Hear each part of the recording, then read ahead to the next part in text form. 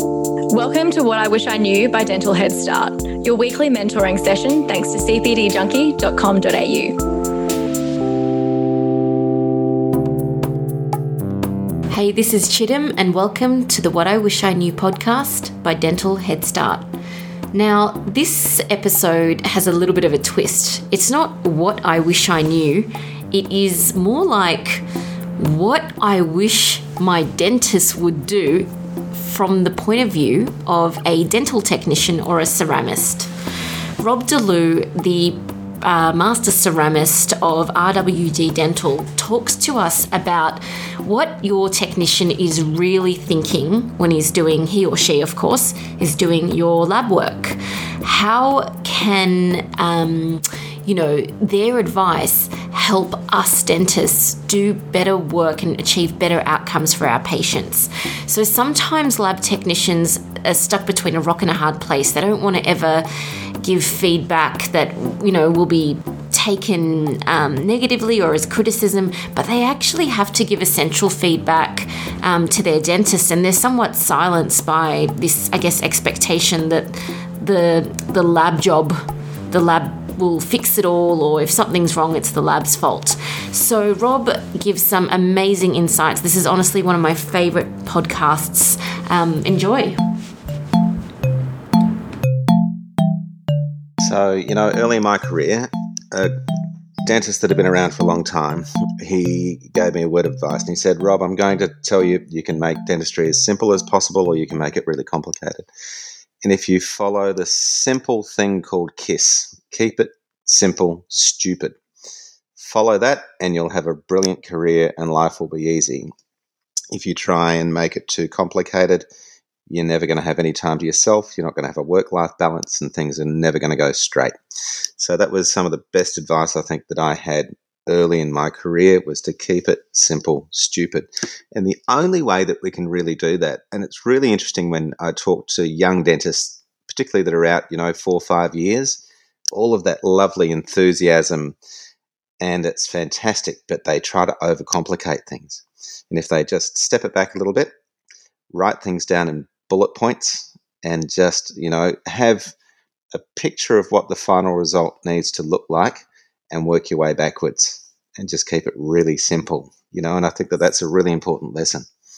So practically, I've actually heard that so many times about keeping it simple. Practically, where do you see that can be applied in the work that comes across your desk? Let's put it down to just a simple crown prep. Following simple philosophies of you can't stick something in a cave, so why would you be able to fit a crown into an undercut? So just, thinking practically and pragmatically about things, I think, is a really important lesson in dentistry, because it's a complex thing that you're doing. And effectively, a dentist is a micro carpenter, okay? And you're a sculptor.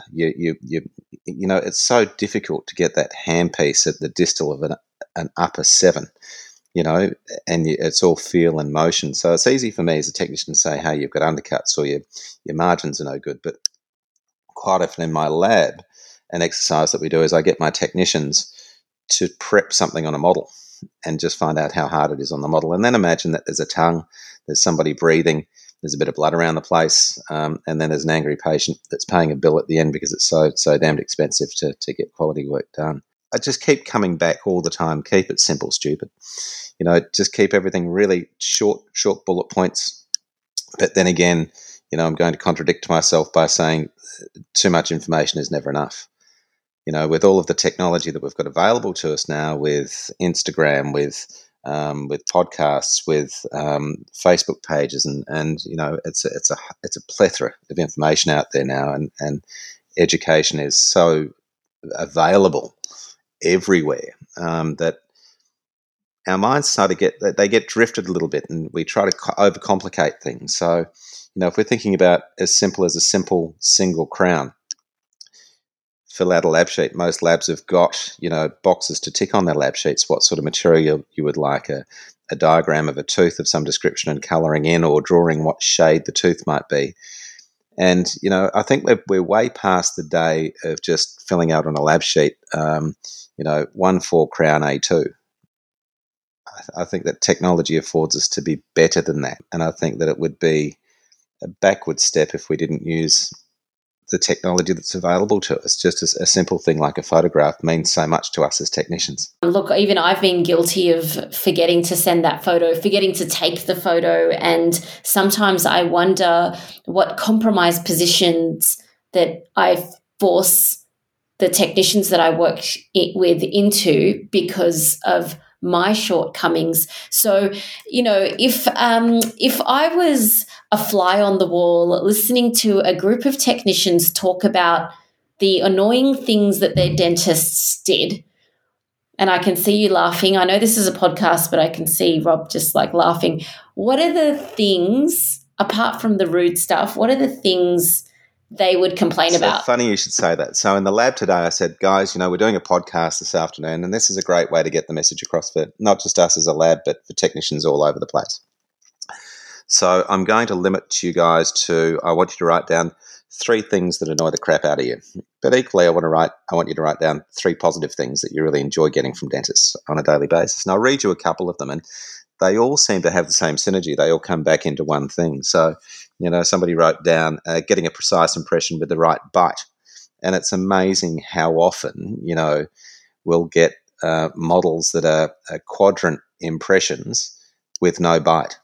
And we're expected to try and figure out where that bite might be on that case with, one tooth on either side of the crown prep, and the same on the opposing arch as an opposing model, or even a full arch model without any bite. So that's always, looking in the lab for the magic wand to try and get that right. Getting the right photos and the right shade and the angles of the photography. That's a really valid point. Getting detailed feedback, good or bad. So, as technicians, we kind of send our little creativities off into the wild world to get put in the mouth, and we don't get the feedback, whether it's good, bad, or ugly. Well, most of the time you get feedback that it didn't fit, or the bite was high, or the margins weren't right, or something like that, which is sometimes out of our control. All we can do is make it fit on the model that's been supplied from the impression. And I think this one's a really important one, lab sheets, and it all comes down to communication, doesn't it? So lab sheets with terrible handwriting, and, I don't know any doctor out there that can read their own writing, let alone us trying to read them. And we often have funny conversations with practice managers, whereby we're scanning the lab sheets in and sending it to the practice managers to decipher. So again, I'm sure that people can type lab sheets these days. We're typing notes all the time in the patient file so that I can. So do you ask the practice manager, hey, what did Dr. So-and-so mean by this? And even the practice manager's like, I have no idea. No idea. Welcome to my world is often the reply that we get. So, it all comes down to just effective communication. What's written on a lab sheet, that's our prescription. That's what we've got to work on what we want to deliver back to you. And if it's not clear and concise, then really it's just guesswork for us. We don't like doing guesswork. We want to be making something that you're proud to put in your patient's mouth, and that your patient's proud to have in their mouth. So that's something there. All of them have written down bad impressions. And then, somebody's also said not just bad impressions, but terrible scans, and the expectations of scans where there's subgingival margins and there's a lot of saliva over the preps, and, that's undetectable.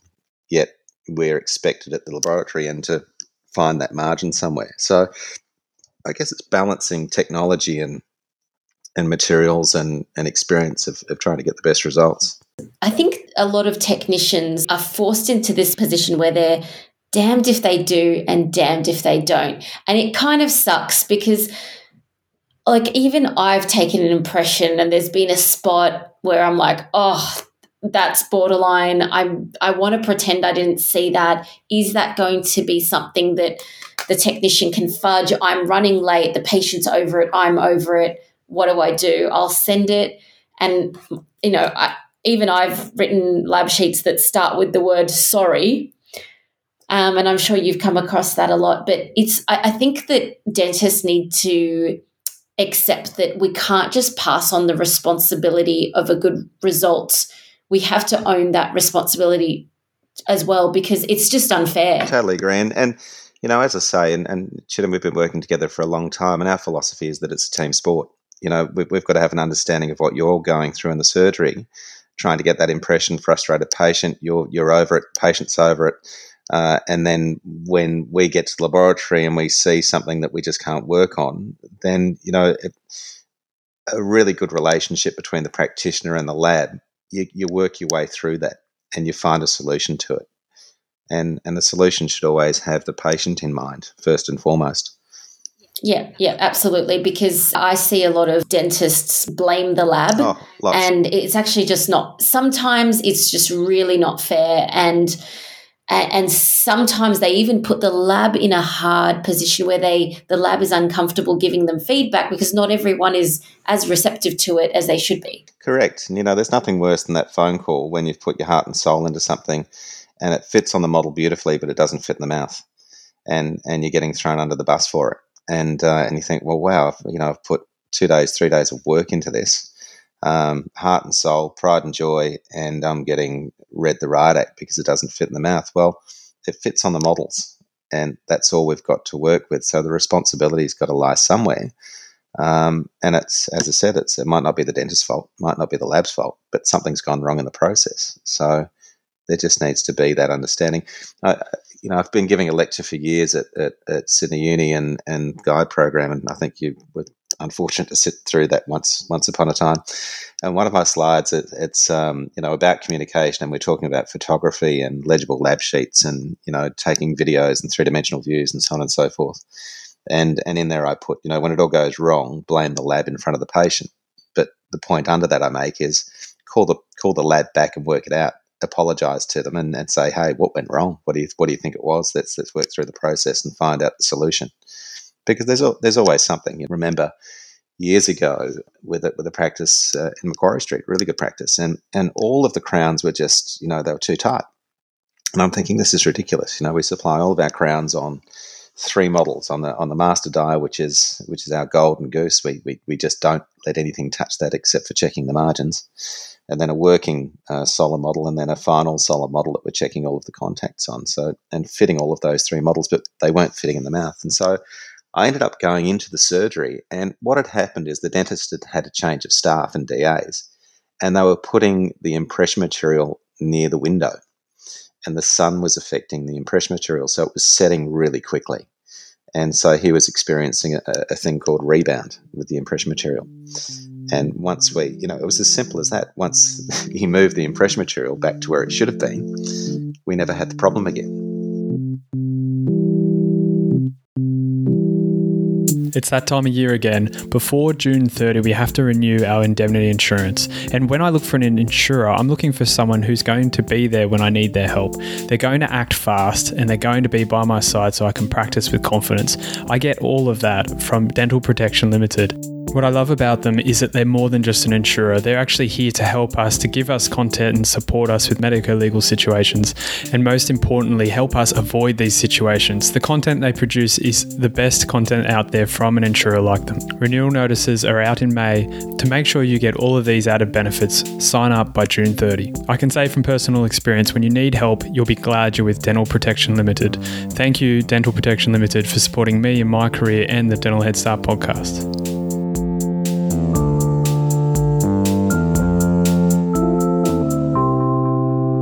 Fortunately or unfortunately, the different points where errors can occur is quite a lot in the process of restorative work in dentistry. So you just can't control a whole bunch of them, and yet you're working with the amplified version of the error down the other end. It would be heartbreaking to have, spent all that time on something that could have really been avoided in the first place. And on top of that, sometimes occasionally have to cop the responsibility for in one way, shape or form, whether it's the dentist thinking that you had something to do with it, or a financial responsibility for the time it took you and your business to do that. Yeah, look, I think it just needs to be a really good mutual understanding and working together in what we do. It's such precise work, and there needs to be a really high level of understanding of each other's jobs and responsibilities. I love nothing more than the dentists that we work with coming through the laboratory and spending time with us. So let's flip this around and talk about the positives for a second. What are the things your technicians love seeing? So, they're saying things like all of the information that's needed is all written on the lab sheet. Again, it all comes back to communication. That really lovely, clean impressions with impression trays that are full of that lovely stuff called impression material, rather than just a small little horseshoe that's picking up 2/3 of the arch and none of the palate or any of the peripheries. All of that stuff's still important. They love seeing being open to discuss the hurdles and suggestions and talking about the aesthetics versus the function of the case. What's another one that's been written down here? This is clearly from our All-on-4 department. Registrations of the arches and good workup, photography and videos and good feedback. But one that resonates really clearly is feedback from the dentists, positive or negative criticism, or just working through what's working and what's not so that we can get a better result. And a lot of labs, as you were saying, they hear the bad, but they never hear the good, or very often. And we're really grateful, to people like you, Tim, where you give the great feedback and you broadcast it on things like Instagram and let people know that there's good work out there. And that gives everybody a huge pat on the back and makes their job worthwhile. Yeah. Can I tell you something? People often compliment me for my crown and bridge and veneer work, and I have to respond humbly by saying, I didn't do any of that. I tried to create space. So dentists are often incorrectly, the compliments are indirectly, diverted to the dentist. And you're going to be very humble, I know, and say, oh, it's a team sport. But I just think, how unfair is it to ceramists who are like, I did that. You're getting to know me well, aren't you? You're getting to know me too well. But look, you don't get results like that by mistake. You get it through really good communication, and that's something that I'm proud to say that you're very good at, and it's a pleasure working on your cases, because we do get that communication coming through, and sometimes when we think that we've given you a shape that doesn't really meet your eye, you'll certainly let us know about it, and then we can try and make a difference. But we're getting the information. We're getting a 3-dimensional video from an iPhone, a video or the SLR camera. We're getting still shots from different angles. So we just keep coming back to the one thing every time. Effective communication is the key between laboratory and the surgery. And and trying to define where the weak link in that is, quite often in the lab, particularly, this month's been a bloody nightmare. Every week is a short week, and unfortunately, a lot of practices just haven't included those public holidays in the turnaround time. So, trying to make a square peg fit a round hole just doesn't really work sometimes, and that's always a difficult conversation. As you were saying, technicians often feel that they're in a rock and a hard place to say no. And I think it's really important for labs to be able to say no, to maintain the quality of their work. And we've had to make some, tough calls this week to clients that have sent through cases on Wednesday or Thursday, but not included the 3 public holidays. So it's just impossible for us to get those cases back in time at the quality that we'd like to do. It's interesting, a conversation I had with a dentist the other day where they sent through probably 5 or 6 hours worth of work to the lab, but wanted it back in 2 days' time. And my question back to the practice manager gave us a little bit of cheek and said, well, why can't you get it done? And so our response to that was, well, can you find 4 hours in your dentist's day tomorrow? If we were to call and say, can you find an extra 4 hours tomorrow, would he be able to fit it in? Because we can't, unless we stay back until midnight to get that job done. So I think that there just needs to be a lot more respect in the profession for technicians. It's a bloody tough job. It's manual labour all day long under a microscope, mainly, and you're dealing with trimming things, shaping things, being creative, concentrating, and doing multiple cases at the same time. So the ultimate multitaskers. Yeah. I think that's such a good point, because we can often be so focused on our own perspective. If we just flip it around and go, right, let's look at it from the other perspective, look from the other side. Would we expect the same conditions? Patient was like, you need to do this in a quarter of the time. We couldn't deliver. We would say no. I think, and dentists may be sometimes hide behind the excuse that they're front facing with the patient and they've got to deliver the bad news. But at the end of the day, we just have to have a mutual understanding that everything at the end of the day is for the benefit of the outcome, the final result for the patient. And nobody enjoys a redo or doing things for the sake of rushing it and taking a shortcut. I think another great lesson that we've all got in dentistry, there are no shortcuts. Good mate of mine, David Dunn, something that he taught me many years ago, and this is showing my age. I've known DD and worked with DD for about 28 years, and unfortunately he's come to now beating me on the golf course, which is not great. Measure it twice and cut it once. So take your time with things. Do it properly. You're putting a part of we're creating anatomy, and we're putting a body part into somebody. So it needs to work. It needs to be good. It needs to look like a tooth. So let's actually just do a couple, just a minute each on those common things that you see where dentists almost shoot themselves in the foot by not getting this bit right and then forcing you guys to compromise. Number one, let's start with the impression. Top tips for taking a good impression, a PVS impression. Top tips. Fill the impression tray up. Use enough material to get all of the borders to get enough around all of the teeth in the mouth. I'm a huge fan if you're doing, the other day we had a case of 10 veneers in a triple tray. I mean, that's just not acceptable. They're just creating too many variables. So tip number one, if you're doing multiple units, use a sturdy tray and fill the impression material into that tray. Retraction cord is a must. If there's some bleeding and so on and so forth, maybe something like Expasil as well as some cord, and learn your technique. A lot of people like to use their triplex and blow the preps with a little bit of air to make sure there's no moisture on the preps. Some other materials are hydrophilic and they don't mind having a bit of water on them or a bit of saliva, and they work quite well. So understanding the capability of the impression material that you're using, I think, is number one. What works in your hands? And I don't think there's one impression material for everybody. I think that people have different techniques with their impressions and figure out which one works for you. And when you find it, stick to it.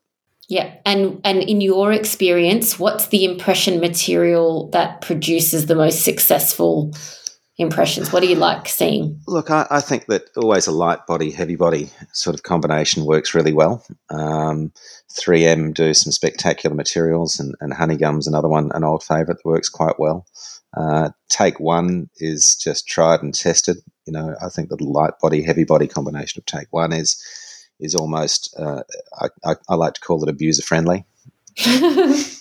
It just seems to work. And Affinis is another one, Coltine Affinis. It's been around for years. They did bring one out and I don't mind saying I hated it. And it was that phase where they had the gold and silver light body, and they got away from the green light body and the orange heavy body. And it just used to tear and drag, and it was just I found it to be an awful material. And got people to go back to the older material, which just seemed to, again, be more abuser-friendly. We just didn't seem to have drags, really clean margins, and it was a bit more robust. Okay, and when, as a dentist, we take the impression, we use our headlight and look back at our impression, what are we looking for, and when should we just cop it and do it again? So you're looking for margins first and foremost, because if you can't see the definitive line that you've prepped around the tooth, then we're not going to see it either.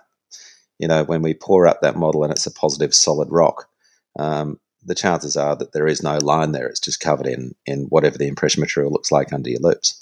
So the first thing that you need to be looking at is one that there's enough impression material in the impression tray to start off with before taking the impression, and that when the impression's been taken out, you've got a clear, defined margin line in the impression that you can detect, because if you can't detect it, then we're not going to be able to either. Looking for any tears around those margins. Sometimes, in those interproximal areas, particularly with patients with black triangles where the impression material gets caught in there, and it tends to tear. So looking out for things like that. Has the impression material been left behind? Is there a big tear straight through the margin?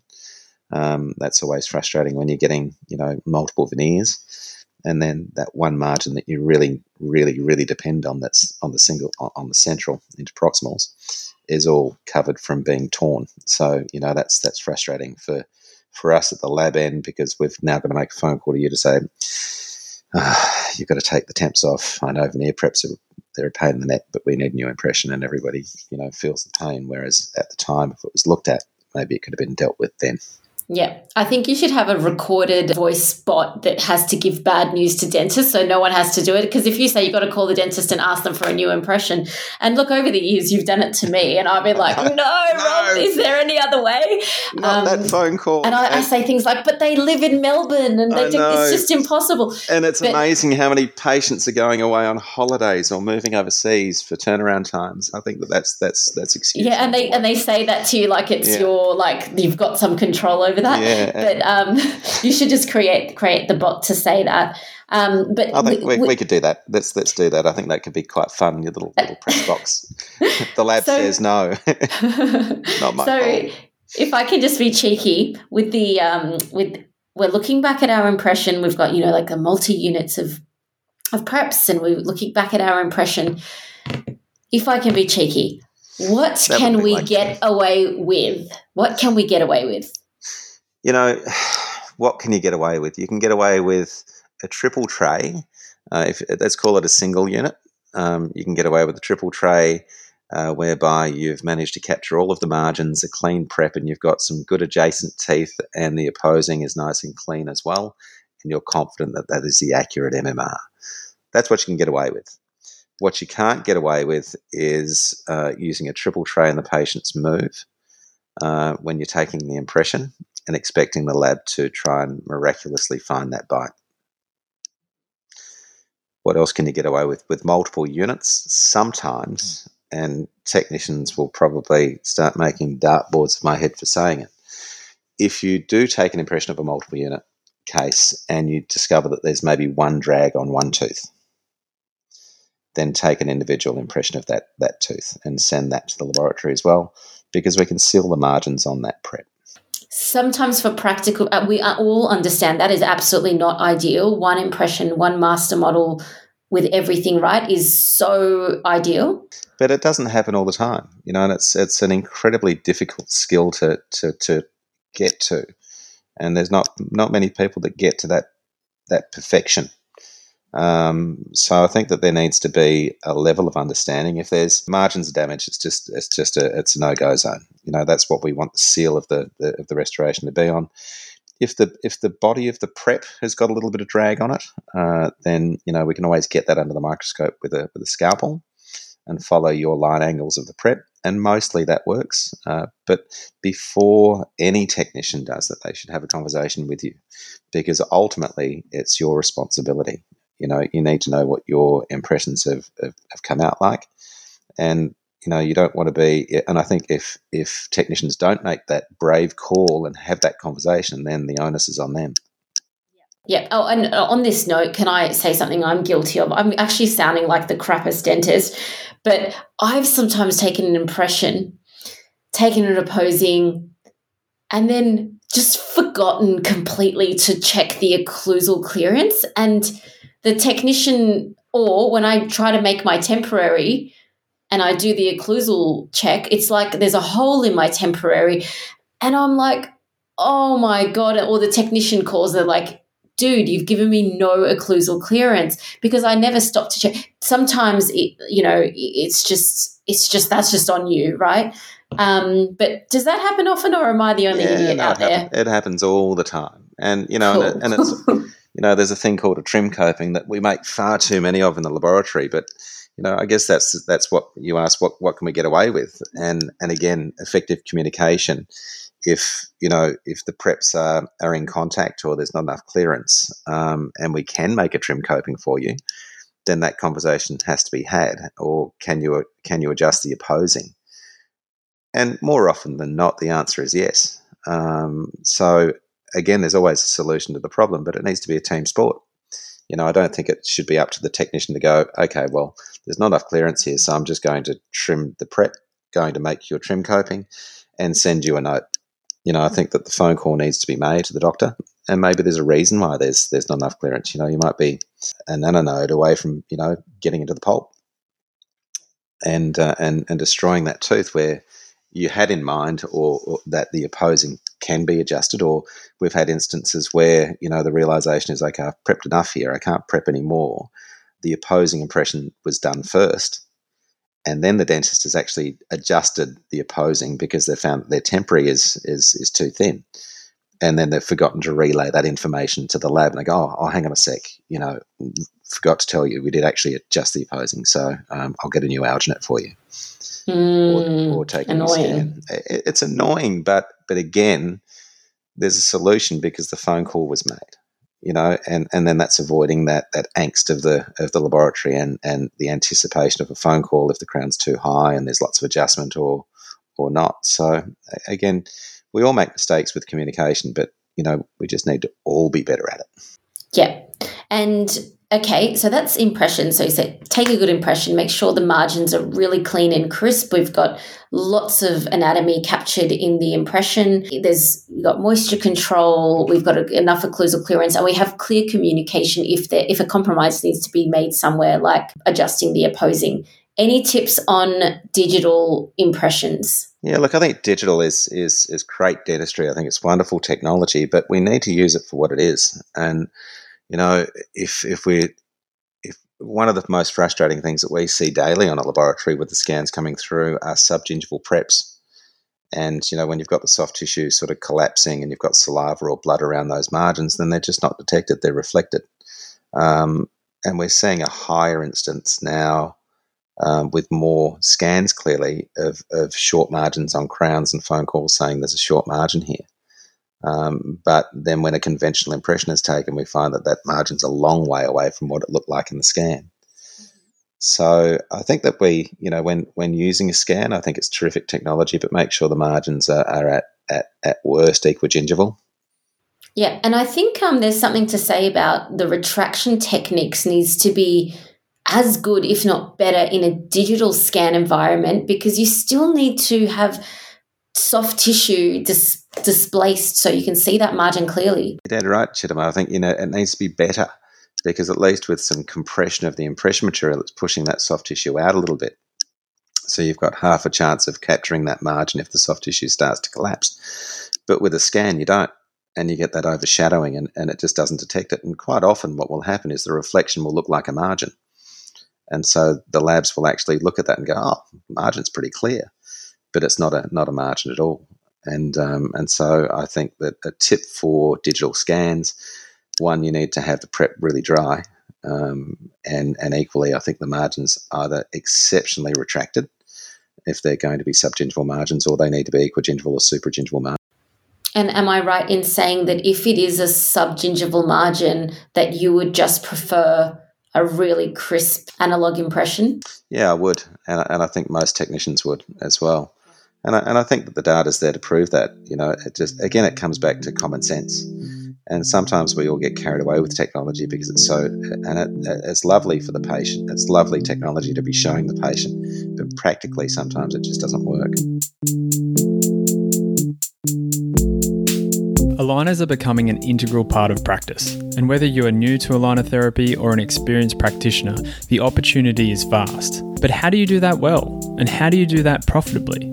Well, Dr. Jeff Hall and Dr. Jessie Green have got together to help you with both of these key problems in aligner therapy. Dr. Jeff Hall is going to teach you how to do clear aligners to a high standard and give you the confidence to be able to treatment plan and troubleshoot your patients. And Dr. Jessie Green is going to show you how to do this more efficiently, more profitably, and to get more patients like these into your practice. Solving these problems and getting you profitable in clear aligners is what Clear Aligner Excellence, their new education platform, is all about. It also gives you huge discounts on the aligner lab fees. There's almost no reason not to find out more. clearex.com.au. The last two things I want to ask about, one is photos and the other is about how you want us to structure feedback. But first, any tips about photos or the sort of visual aids to your work? Yeah, look, I think, at the very least, any practice now should have an SLR camera and a really good one. And the cost of those have come down considerably. I remember the first Olympus camera that I bought that had very few megapixels on it, and I think it cost me $9,500 or $10,000, and you your iPhone is far better than what that was. So you can get a great SLR camera now for about, the whole package with the lighting and the flashes for, $3,500-4,000 these days. So I think that every practice should have one. Get the settings right, get your f-stops right, get the apertures all in sync with the laboratory, and take some really nice photographs. There's plenty of good courses around for people to do, and I think that's 101 in dentistry if you're going to be doing anything cosmetically now. So can you just give me an example of, can we just use the example of, like, let's say we've got a lower molar single crown. Yep.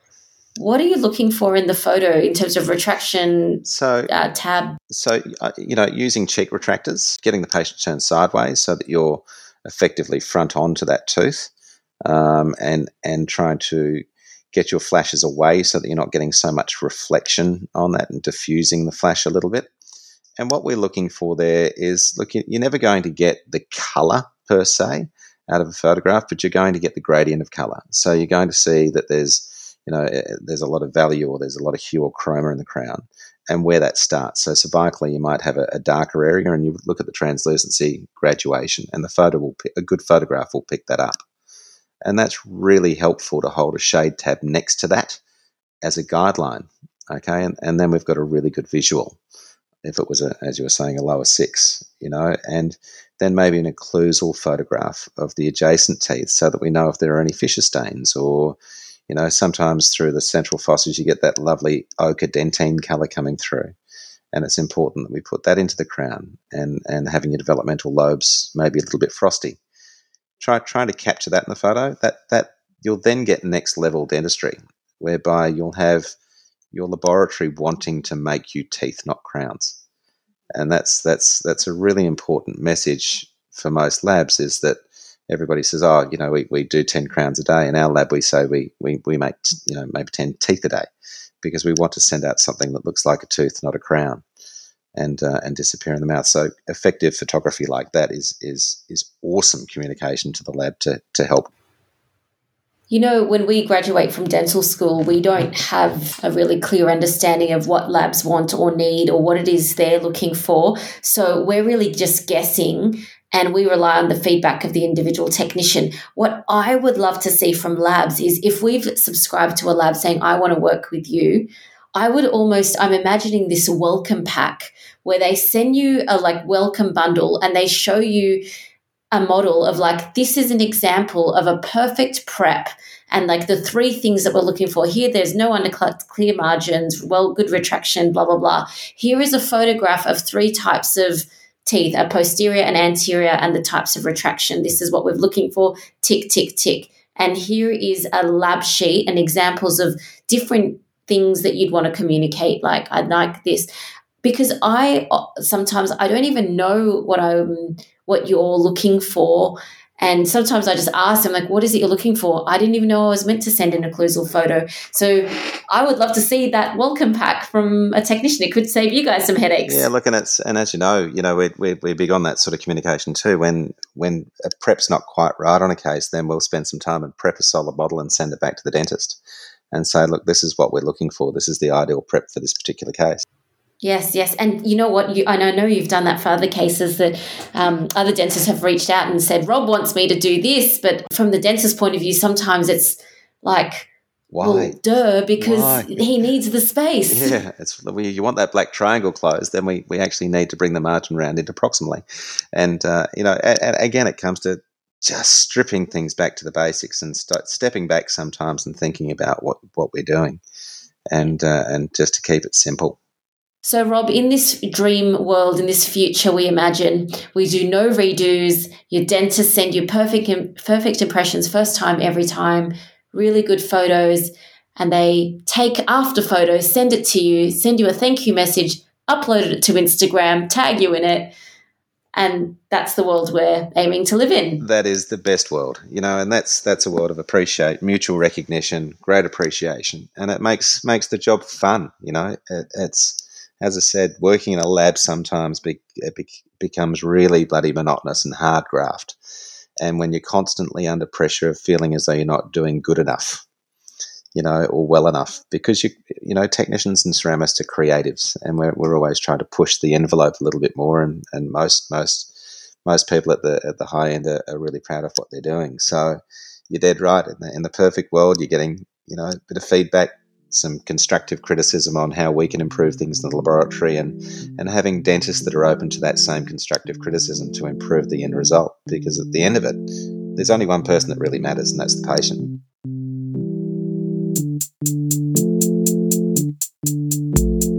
Thank you so much for listening to the Dental Head Start podcast. I genuinely hope this is helping you become a better dentist. So if you like what you're hearing, make sure you subscribe on your podcast player, and I want you to do me a favour. I want you to go to social media and share something that you've appreciated from us with one of your friends. That's how the word gets out. That's how more people gain and benefit from what we're doing. And if you're a dental student or a graduate and you want to get a head start, go to dentalheadstart.com to find everything we're doing to help dental students become great dentists.